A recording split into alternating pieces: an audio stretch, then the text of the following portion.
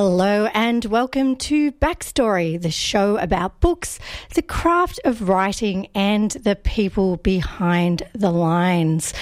I'm Mel Cranenburgh. On Backstory today, I have two guests, both really grappling with the biggest concern of our time, the era of the Anthropocene, climate change and the effects that it has and perhaps will have on us all. It's a subject that scientists have long raised the alarm about, and one that writers are finding new ways to express in their works of fiction and non-fiction, and I'm not really sure which of those two are more horrifying, if I'm honest. Alice Robinson's The Glad Shout takes us right into the heart of an unfolding environmental disaster. Melbourne has been hit by floods, a common feature of climate change, and this all-too-plausible novel introduces us to Isabel, her 3-year-old daughter Martha and husband Sean, who have washed up in a stadium that now is a makeshift home to thousands of refugees. As Isabel struggles to cope with this precarious new life, she starts to contemplate all that has come before. Alice will join me later this hour to talk about her book and the chillingly believable setting that it takes place in. Soon, though, we'll meet the joint winner of the 2019 Nature Writing Prize, Jenny Sinclair. She shares this honour, which is awarded every 2 years, with Sue Castrique. Jenny will be here to talk about her winning essay, An Orchard for My Father, very, very soon. 3RRR.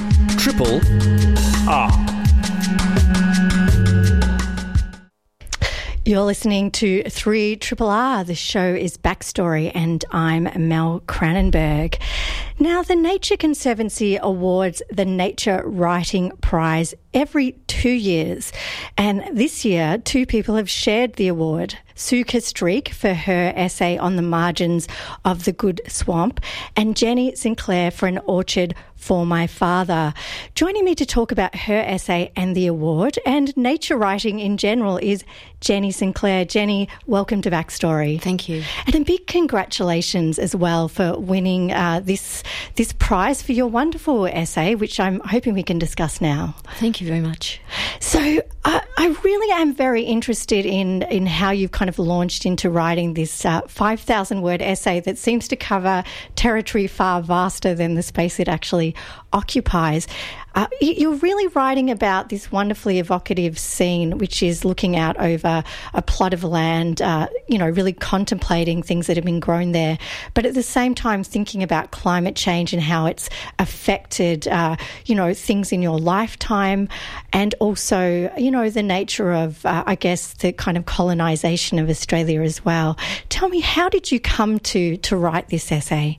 I think something like this develops over a long time, and when I came to write the nature essay, I wanted to write about climate change and I wanted to write about our relationship to the natural world around us, but I found it wasn't easy to get a hold on that until I started to think about myself and the places that I really love.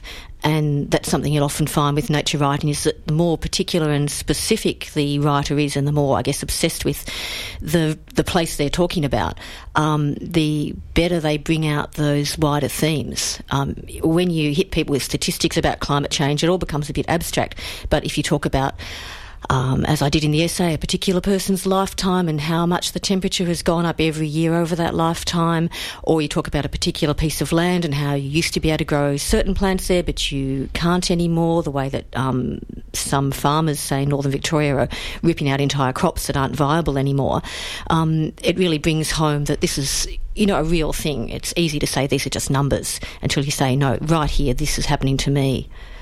Reading through your essay, and also I'm going to have another guest on later who has written a novel that's preoccupied with themes around climate change as well. It really occurred to me that writers do actually serve a very important purpose, and one that you've just touched on in really expressing what climate change means, because you can ground it in terms that people genuinely understand. And you have done this really quite achingly beautifully in this tale, because there is so much beauty that you describe in the nature that you're observing, but also the kind of, impending, sense of that encroaching, changes in climate that they're going to lead to some violent action in nature.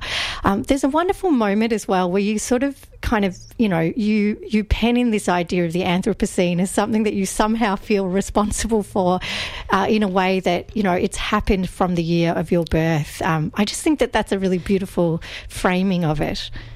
Yeah, well, the Anthropocene, there are different ideas about this. Some people date it back to around the start of the Industrial Revolution, but there is an argument that it kind of took off in the mid-60s as far as certain indicators, especially the temperature rises, went. And I did kind of notice this every time I read a piece about the changes, that it was kind of... I was born in 1966, so it'd be 1968 or 1964... And I was kind of like, this is all happening really in my lifetime, and my lifetime is such a short period of time compared to, the scope of the earth and deep time. And that idea that I'm personally responsible for it, I mean, of course I'm not. I'm only one person. But we are personally responsible for it. And everybody who's over the age of 18 years old now is making their own decisions about what they've done. And I guess this isn't in the essay, but I was aware vaguely of climate change 25 years ago, that there was this idea that we shouldn't be doing some of the things that we're doing. And I probably didn't do as much as I should have done, and people still aren't doing as much as they should do. So that was one of the reasons I guess I made it so personal, was to kind of examine how it relates to me as an individual, because that's one of the other things with climate change is it's easy to say what I do as an individual isn't going to make a difference. So just to relate it to one individual's life, which happened to be me, I think can maybe try to move that mindset a little bit. Yeah, but you do kind of really personalise this in the sense that, that you are kind of looking at these small actions that people can take and that, you have taken in, I guess, growing an orchard or contemplating what these kinds of, what these kinds of actions can mean. There's a wonderful quote right at the beginning where you talk about your father, who's now 82, posting a quote on Facebook saying, "A society grows great when old men plant trees whose shade they know they shall never sit in," which is something I don't think many of our current crop of politicians have really contemplated to any great extent, something that obviously your father has started to. You then sort of frame that as your father's not particularly a greenie, I guess, or someone who's really, spent much of his life considering these things. But, in the context of trees and of, this idea of we have to consider that we have an effect on the future in our actions now, and using that metaphor of nature throughout is kind of a really wonderful way to ground this piece. Yeah, thanks. I think the interesting thing about my dad and people like him, I mean, if you read the letters pages, you do get people who say, I'm 92 and I've seen the changes happen. I guess there's two things there. One is older people have actually seen the changes, whereas if you're very young, your baseline is the last 10, 15 years. So you don't remember what people like my dad remembers, the wetter springs in Melbourne. You don't remember times when there wasn't quite so much drought around. So you can say, well, this is how life is, and we can easily assume that the baseline is what we are on now. I also, I guess, wanted to make it clear that people like the politicians who say this isn't an issue, we have to worry about jobs and not the climate, not the standard thing for older people. The protests where the school children went on strike, and my kid was one of those kids who went on strike, were criticised by the politicians who were like, you really shouldn't be saying this, you shouldn't be political. And I wanted to kind of show that those kind of concerns go right across the generations, and that you don't have to be any particular age to care about what's going to happen to the planet in the future. And often people like my dad, they're concerned about their great-grandchildren, which my parents have, and what comes on beyond them. People aren't always just being selfish, I guess, is what I was trying to say.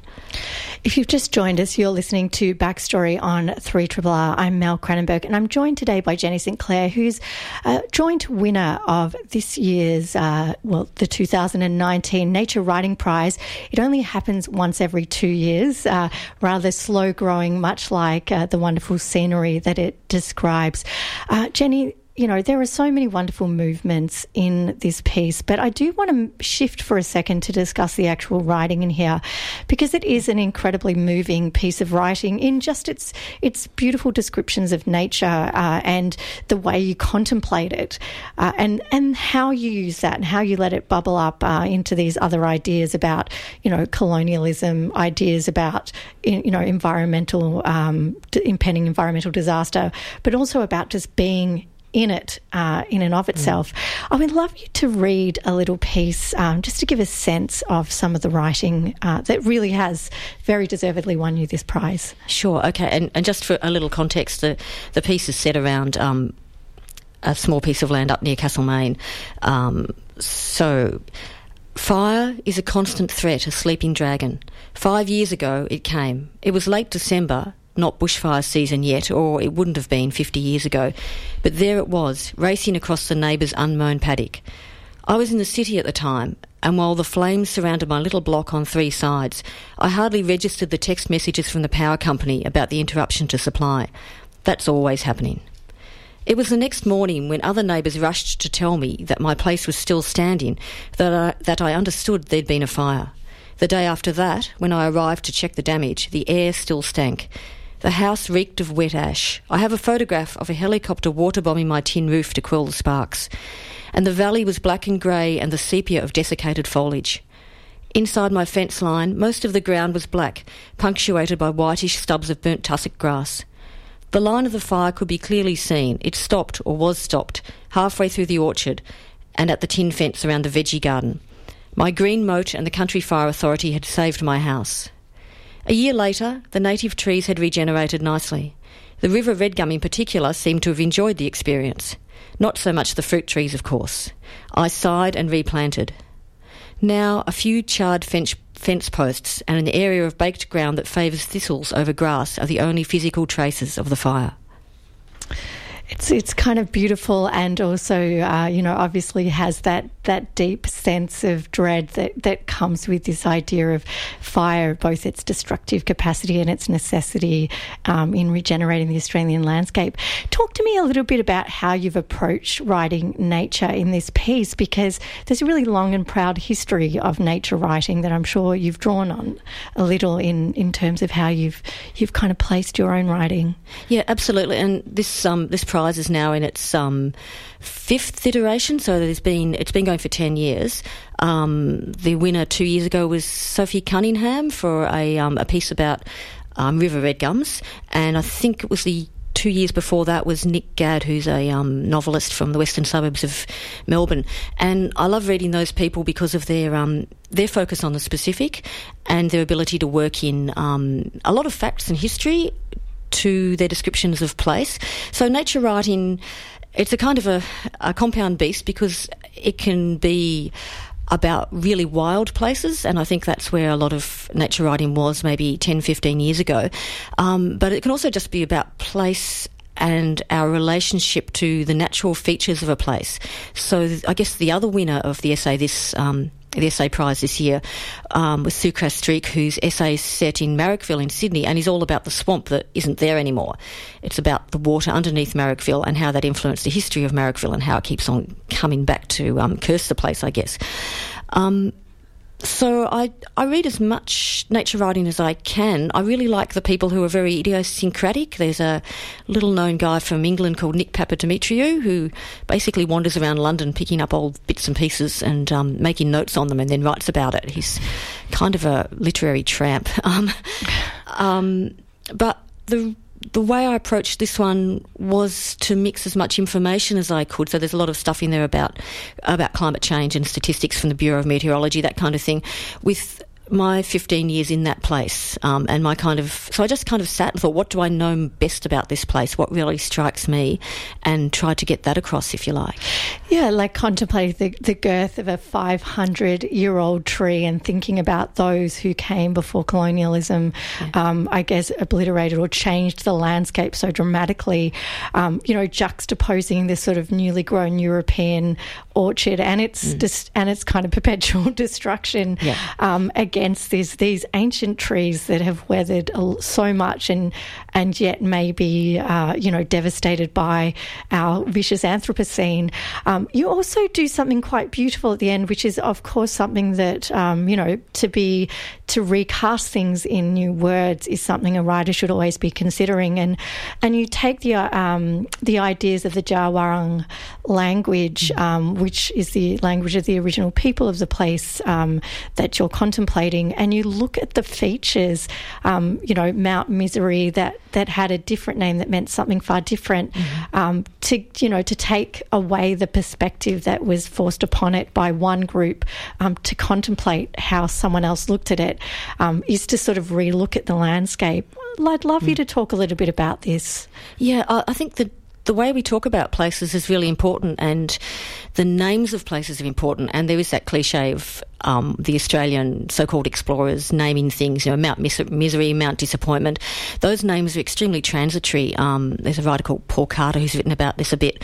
Those names are really about one person's experience in that time, the same way the name Ayers Rock was a very brief nod to an English lord.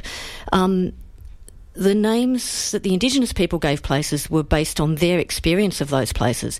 And as far as we have those names, and of course the Dja Dja Wurrung are engaged in their own language reclamation project up around Castlemaine and Bendigo, tell us a lot about what it is to be in those places as an Indigenous person. And I think can give us some really useful clues about the ways we could come to terms with the land as well. I mean, without kind of appropriating their culture, to understand, say, that Mount Franklin between Daylesford and Castlemaine is named more or less, it's hard to get it exactly right, but more or less the emu's nest. And it does look like it when you see it. And that reminds you there were emus around there until colonisation. You wouldn't think that now. It's all kangaroos and more kangaroos. So it was really a nice experience to kind of delve a little bit into the way the people who had been there for eons before my ancestors arrived talked and discussed that area. And I love the sound of those words as well. It's a really interesting thing to think about, the erasure of landscape also being matched by the erasure of language that described it. Yeah. Those two things happening concurrently are just of this magnitude that's impossible to really get your head around. Yeah. But in a way is the way that we can contemplate as well what's about to come. I think it's an incredibly important juxtaposition of those two concepts as well. Jenny, thank you. I think this is such a beautiful piece, as is Suka Streaks on the Margins of the Good Swamp. Where can people read them if they'd like to get their hands on them? Okay, so both the essays have been published online by Griffith Review. So you just kind of Google Griffith Review 2019 Nature Writing Prize or Sue's name or my name, and they should come up pretty quickly. That's fantastic. Thanks. Jenny, thank you so much for joining me today on Backstory. Thanks so much, Mel. That was Jenny Sinclair, the co-winner with Sue Kastreek of the 2019 Nature Writing Prize. I highly recommend having a read of both Jenny and Sue's wonderful essays. You are listening to a podcast from Community Radio 3RRR FM in Melbourne, Australia. You're listening to Triple R. The show is Backstory, and I'm Mel Cranenburgh. Alice Robertson's The Glad Shout pulls the reader into the heart of an unfolding disaster. Melbourne and perhaps the entire eastern seaboard has been hit by a disastrous flood, leaving thousands stranded, seeking shelter in a makeshift tent village set up in a sports stadium. Here we meet Isabel, her 3-year-old daughter Martha, and her do-gooder and increasingly absentee husband Sean, as they grapple with their new reality as climate refugees. Isabel increasingly is haunted by the past as she deals with her ever more dire present and an increasingly uncertain future. Joining me to talk about her really chillingly believable novel is Alice Robertson. Alice, welcome to Backstory. Thank you so much for having me. I am really quite obsessed with this book right now because it does kind of feel very, very real. Reading it, I thought this is something that I can very much imagine happening, not in some even, not too distant future. I feel like this is something that could happen now. Is that kind of that feeling of immediacy, is that sort of something you really wanted to achieve with this novel? Yeah, I think it's probably something I wanted to achieve. I'm really alarmed that so many people do find it to be so plausible and particularly so immediate that, none of us want to believe that that future is possible or that it could happen here or that it could happen in any time soon. And I suppose I thought maybe best case scenario it would impact people, but I never wanted it to feel like it could happen here because I don't want that future for any of us. Yeah, I think that this is one of the curses of writing a good book, is that actually people do get quite kind of sucked in. I want to talk about the craft of this book because I think you've managed to achieve something which writers, really hope to achieve, and of course as readers it's something that we always enjoy, which is a book that has quite a compelling narrative almost immediately, but very satisfying characters as well. I really want to talk about how you've done this because, like, a lot of good plot-driven fiction, we are smack in the middle of the disaster when this book opens. We're in the heart of, a kind of tent village, people who've been dislodged from their lives, and we meet Isabel and are immediately kind of sucked into her life and her predicament. Talk a bit about this setup of this book and how you wrote it, because, I sort of feel as though there's a lot going on here and that's taken a lot of writing to get into. Thank you. Yes, it felt like a long process at the time. There's a few things going on. One of them is that I think because with both of the novels that I've written, I've started with the theme or the issue first, which is actually a terrible way to write a novel because you have the thing that you want to talk about but no story. It's much better and easier potentially to start with the characters, but you work with what you've got. And so I was still stuck on climate change. The first novel was also about climate change, and I obviously still had more to say about it. The first novel finished in around 2016 or 18, and I wanted to write something a little bit further into the future, but not much, because I'm really interested in this moment that we're in now in Australia where we still have the potential to change the future by taking action of some kind, ecologically speaking, but I fear that we won't. And so that question of, what did we do? What could we have done? And also exploring the relationships between the past, the present and the future, how the past impacts on the future on all levels, not just environmentally, but personally as well for the characters. What do we carry with us through our lives? What can we let go of? What do we carry with us and we don't even realise that we're doing it? What do we inherit? All those kinds of questions. So I had this issue that I needed to talk about, and I guess sort of part of what I was thinking about as I was structuring the novel was this idea that, a publisher will only read the first... Well, they ask for the first 3 chapters, usually. I did have a contract already, but I had an underlying sense of anxiety that somehow it wouldn't be published anyway. And so, which is kind of, a galvanising force when you have an unaccountable anxiety that you're going to be rejected, even though you've already got a contract that propels you to do the work. And so, for me, that was useful, but I thought I'd better make at least the first 3 chapters really good, gripping in some way. So I had that kind of idea. And you learn a lot from what compels you as a reader. And I just thought, action. I'm a literary writer. I come kind of vaguely from a background of poetry or thinking about poetic writing. And that can conspire against a really gripping plot. And so I really wanted to work with my ability on the line to create prose that that tends towards the more lyrical, but also have a story that compels people, because those kinds of lyrical novels can sometimes be underestimated or turned away from because they're quiet, I suppose. People need to do a little bit of work to get under the skin of them. Yeah. So you have to sort of sit with that. But I do kind of, I was really thinking quite a lot about this book and how it works and why it works. And there are a number of different things going on here. I think if it was purely just driven along by this sweeping plot, we would be lost very quickly. It's the gripping nature of actually being in the minds of the people, and then, going back over their realities or the previous realities that have been swept away by this flood. It made me think of that, Elaine de Botton, kind of the news, type kind of pondering that it's really difficult for us to empathise with those who've experienced disaster because we don't know what their everyday looks like. We only hear about their lives, their cities, their countries when some awful thing happens. So the real masterful element of, I guess, or the kind of place, I guess, writers really have in getting empathy or to get understanding for big disasters is in, getting us into the minds of people. And you've really done that here. I feel as though in some ways this is a book as much about, climate disaster or looming climate disaster as it is about, our lack of empathy for asylum seekers as a country because we don't really get that who they are as people or that they are us, and that's really what you've done here. So I kind of want to talk a little bit about the characters that you have because they are very definitely the heart of this. As with all great writing about, any kind of apocalypse, we really are focusing on our connection with individual characters. And here we have Isabel, who very much is still grappling with motherhood.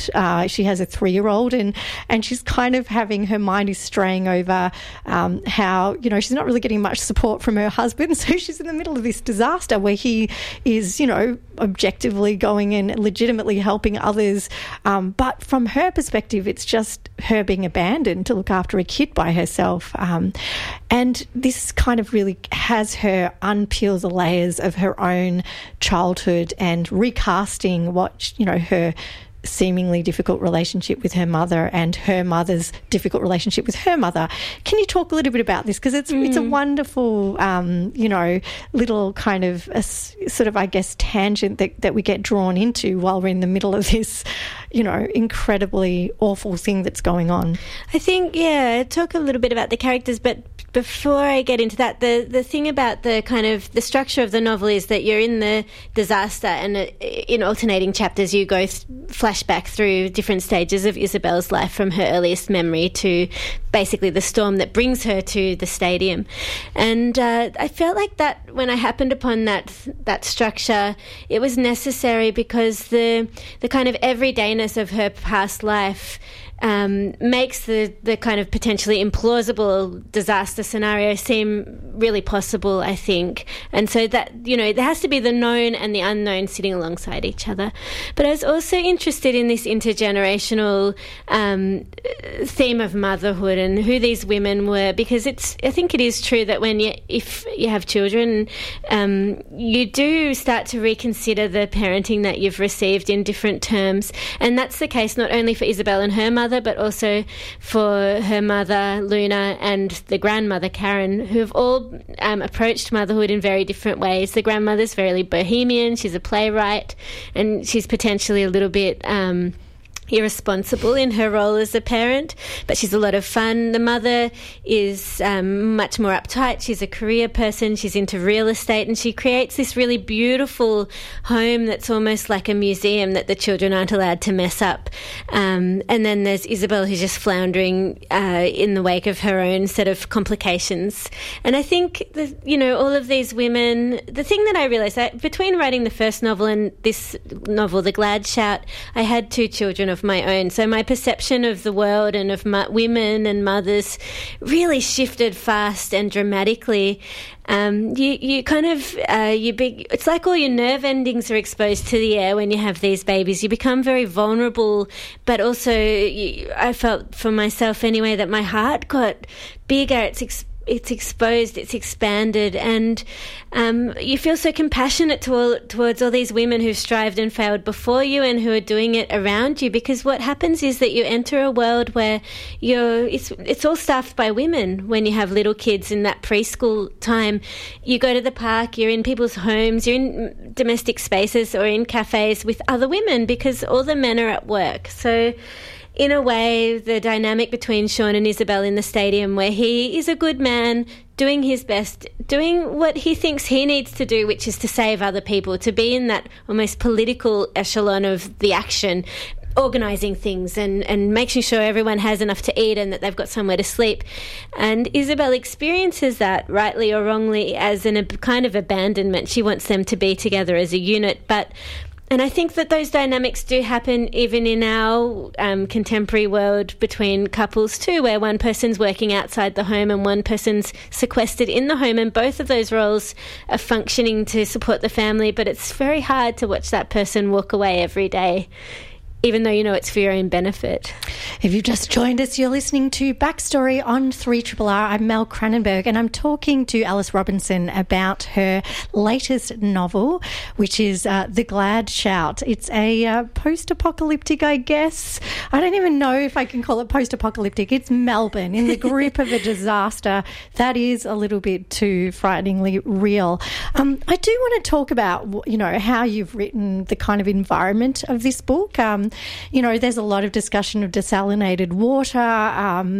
Really you've wound in these elements that are very kind of now with these slightly futuristic elements that just throw you a little bit off kilter, because it is a world that is appreciably our own with just small changes.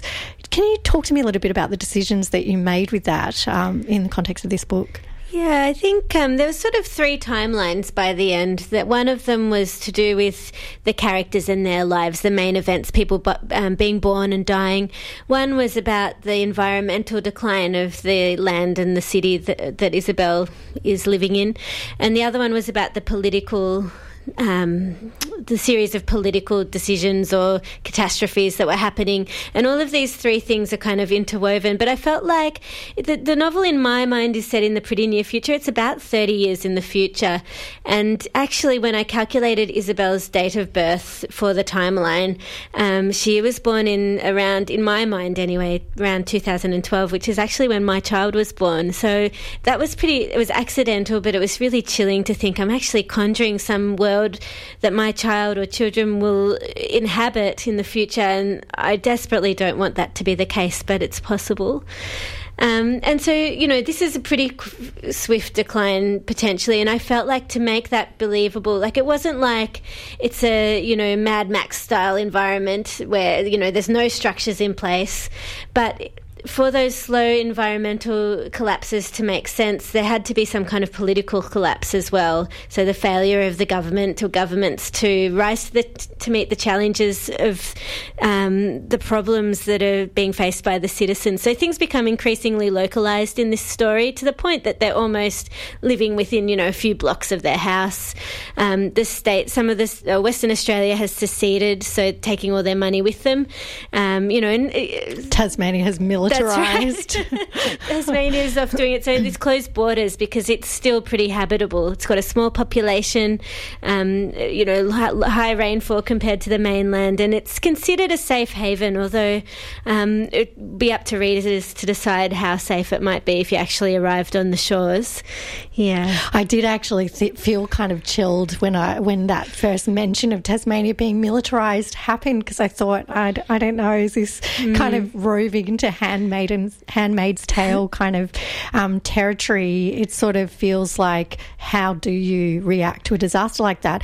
I guess questions like that are sort of raised, some subtly and less subtly, in this book about where politics then goes once a disaster like this has happened. Obviously, a breakdown has already occurred, but, the extremes tend to lead to the extremes. And I'm sort of interested because you are, in a sense, kind of unpacking social norms. And, you know, there is certainly in terms of gender roles this return to a conservative breakdown in terms of how the roles work based on, you know, I guess childcare needs and things like that. And do you sort of, did you kind of really contemplate that, or is that just something organic that grew up of the experiences that you generated in this book? Maybe it's not so much that there's a return, but that, you know, it's even alarming to think in 2019 that most families or many families are still set up in that conservative traditional way, partly because the structures of our culture and our society make it easier for women to stay home or make it harder for men to stay home, depending on your view.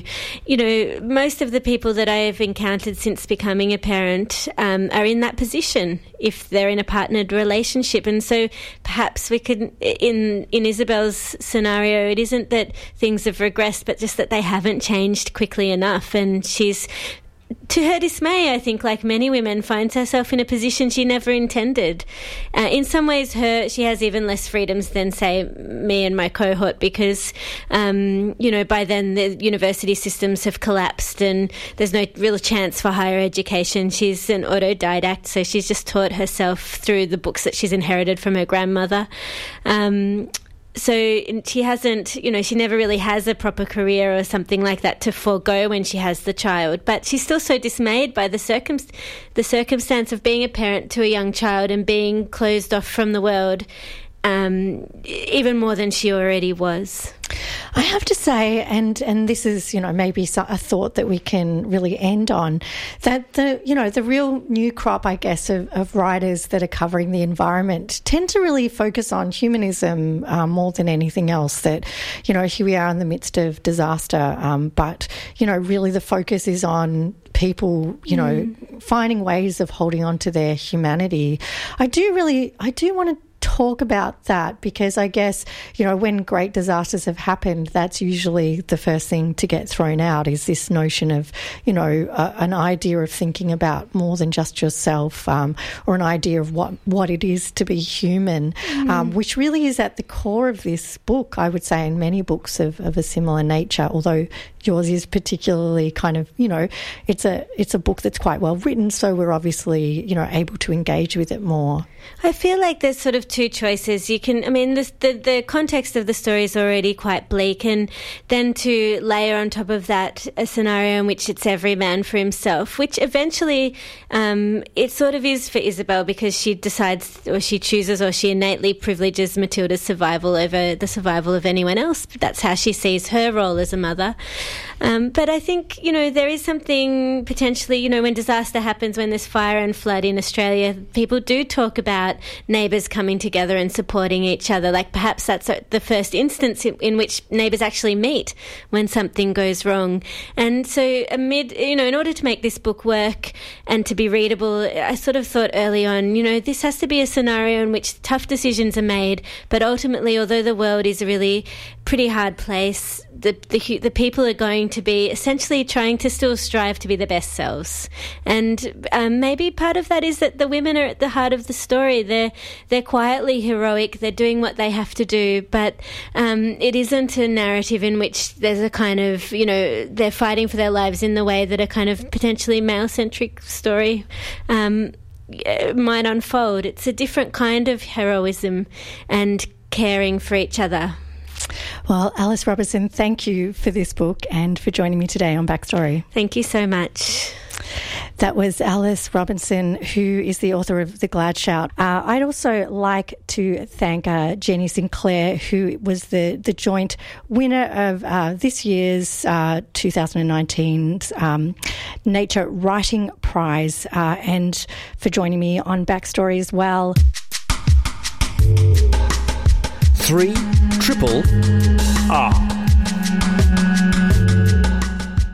You've been listening to Backstory, the show about books, the craft of writing, and the people behind the lines.